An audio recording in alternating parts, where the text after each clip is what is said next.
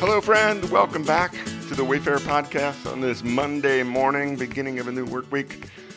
I hope you are well. Hope you had a good weekend. Our chapter day journey is in John 16 today, and I appreciate you joining along. It was verse 2 and then verse 33 that resonated with me. Verse 2 says this: Jesus said, "They will put you out of the synagogue. In fact, the time is coming when anyone who kills you will think that they are offering a service to God." Today's podcast is entitled Trouble and Peace. The little Iowa town where Wendy and I live has a really fascinating history. It was founded and designed by a pastor who was escaping persecution in the Netherlands. Now, I know that sounds odd to most people since the Netherlands is known today for being a place of incredible tolerance.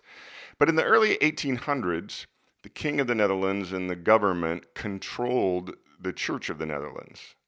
Pastors were told what to preach, and they were threatened and punished if they disobeyed. So there was this group of rebellious young pastors who led an organized secession from the State Church of the Netherlands. Some of them were imprisoned for it.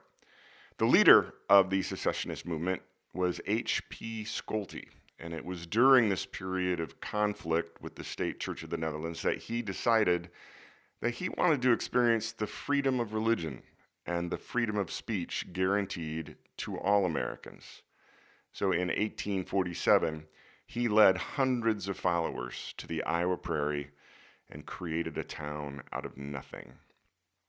In America, Scholte fully exercised his freedoms. Always a maverick, he refused to join any denomination and eventually built his own church, which he led as a local, independent, non-denominational congregation. He practices freedom of speech by publishing his own newspaper, loudly speaking out for the abolition of slavery, and getting involved in the political process. He became a friend of Abraham Lincoln. And the faith and the spirit that Scholte and his wife imbued in this town is still evident for those who have eyes to see it. Today's chapter is the third of 4 chapters that John dedicates to all the things Jesus told his followers on the night before his crucifixion. Almost 20% of his biography is dedicated to those few hours on that Thursday evening.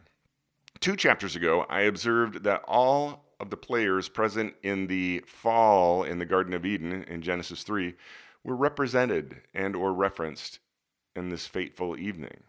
Again, in today's chapter, Jesus references the prince of this world. And Jesus points to the fact that the events of this evening are part of a larger story. They are part of the great story. And what fascinated me once again, as I read Jesus' words to his followers this morning, was both the warning and the promise with which today's chapter is bookended. Jesus begins by warning his followers of the difficulties, of the troubles that they will soon face. Institutional persecution and the threat of death. Jesus wasn't lying. All but one of the 11 disciples listening to these words, Judas was at the moment carrying out his betrayal, so he wasn't there. 10 of the 11 would be killed, martyred for carrying out Jesus' mission. At the end of the chapter, Jesus reiterates the trouble that they will experience in this world, adding that in him they would find peace amidst the conflict. So as I contemplate this morning, I'm reminded of 3 things. First, that when Wendy and I attended our local gathering of Jesus followers yesterday, it was part of a legacy of believers who literally risked their life and limb to escape trouble in their homeland to carve out lives in the freedom of America. I'm grateful for that. Second, I'm reminded of the trouble that many followers of Jesus face on this day. I recently read that in Nigeria, 43,000 followers of Jesus have been killed in the past 12 years. An additional 18,000 have permanently disappeared. 17,500 churches in Nigeria have been attacked. There are 49 other countries in which the risk of trouble for being a follower of Jesus is rated very high to extreme.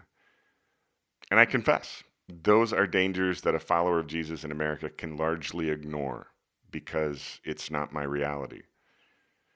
Which brings me to my third thought.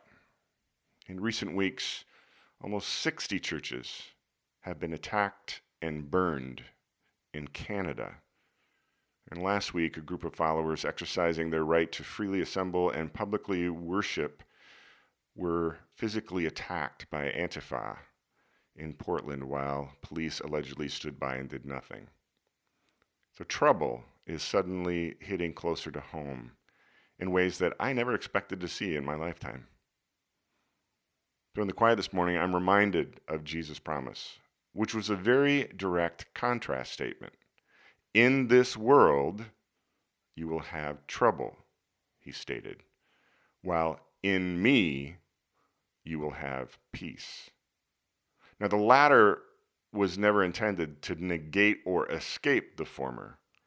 Rather, it was intended as a means to endure it. Sobering thoughts as I enter the week. I hope you have a great day. I'll be back here tomorrow.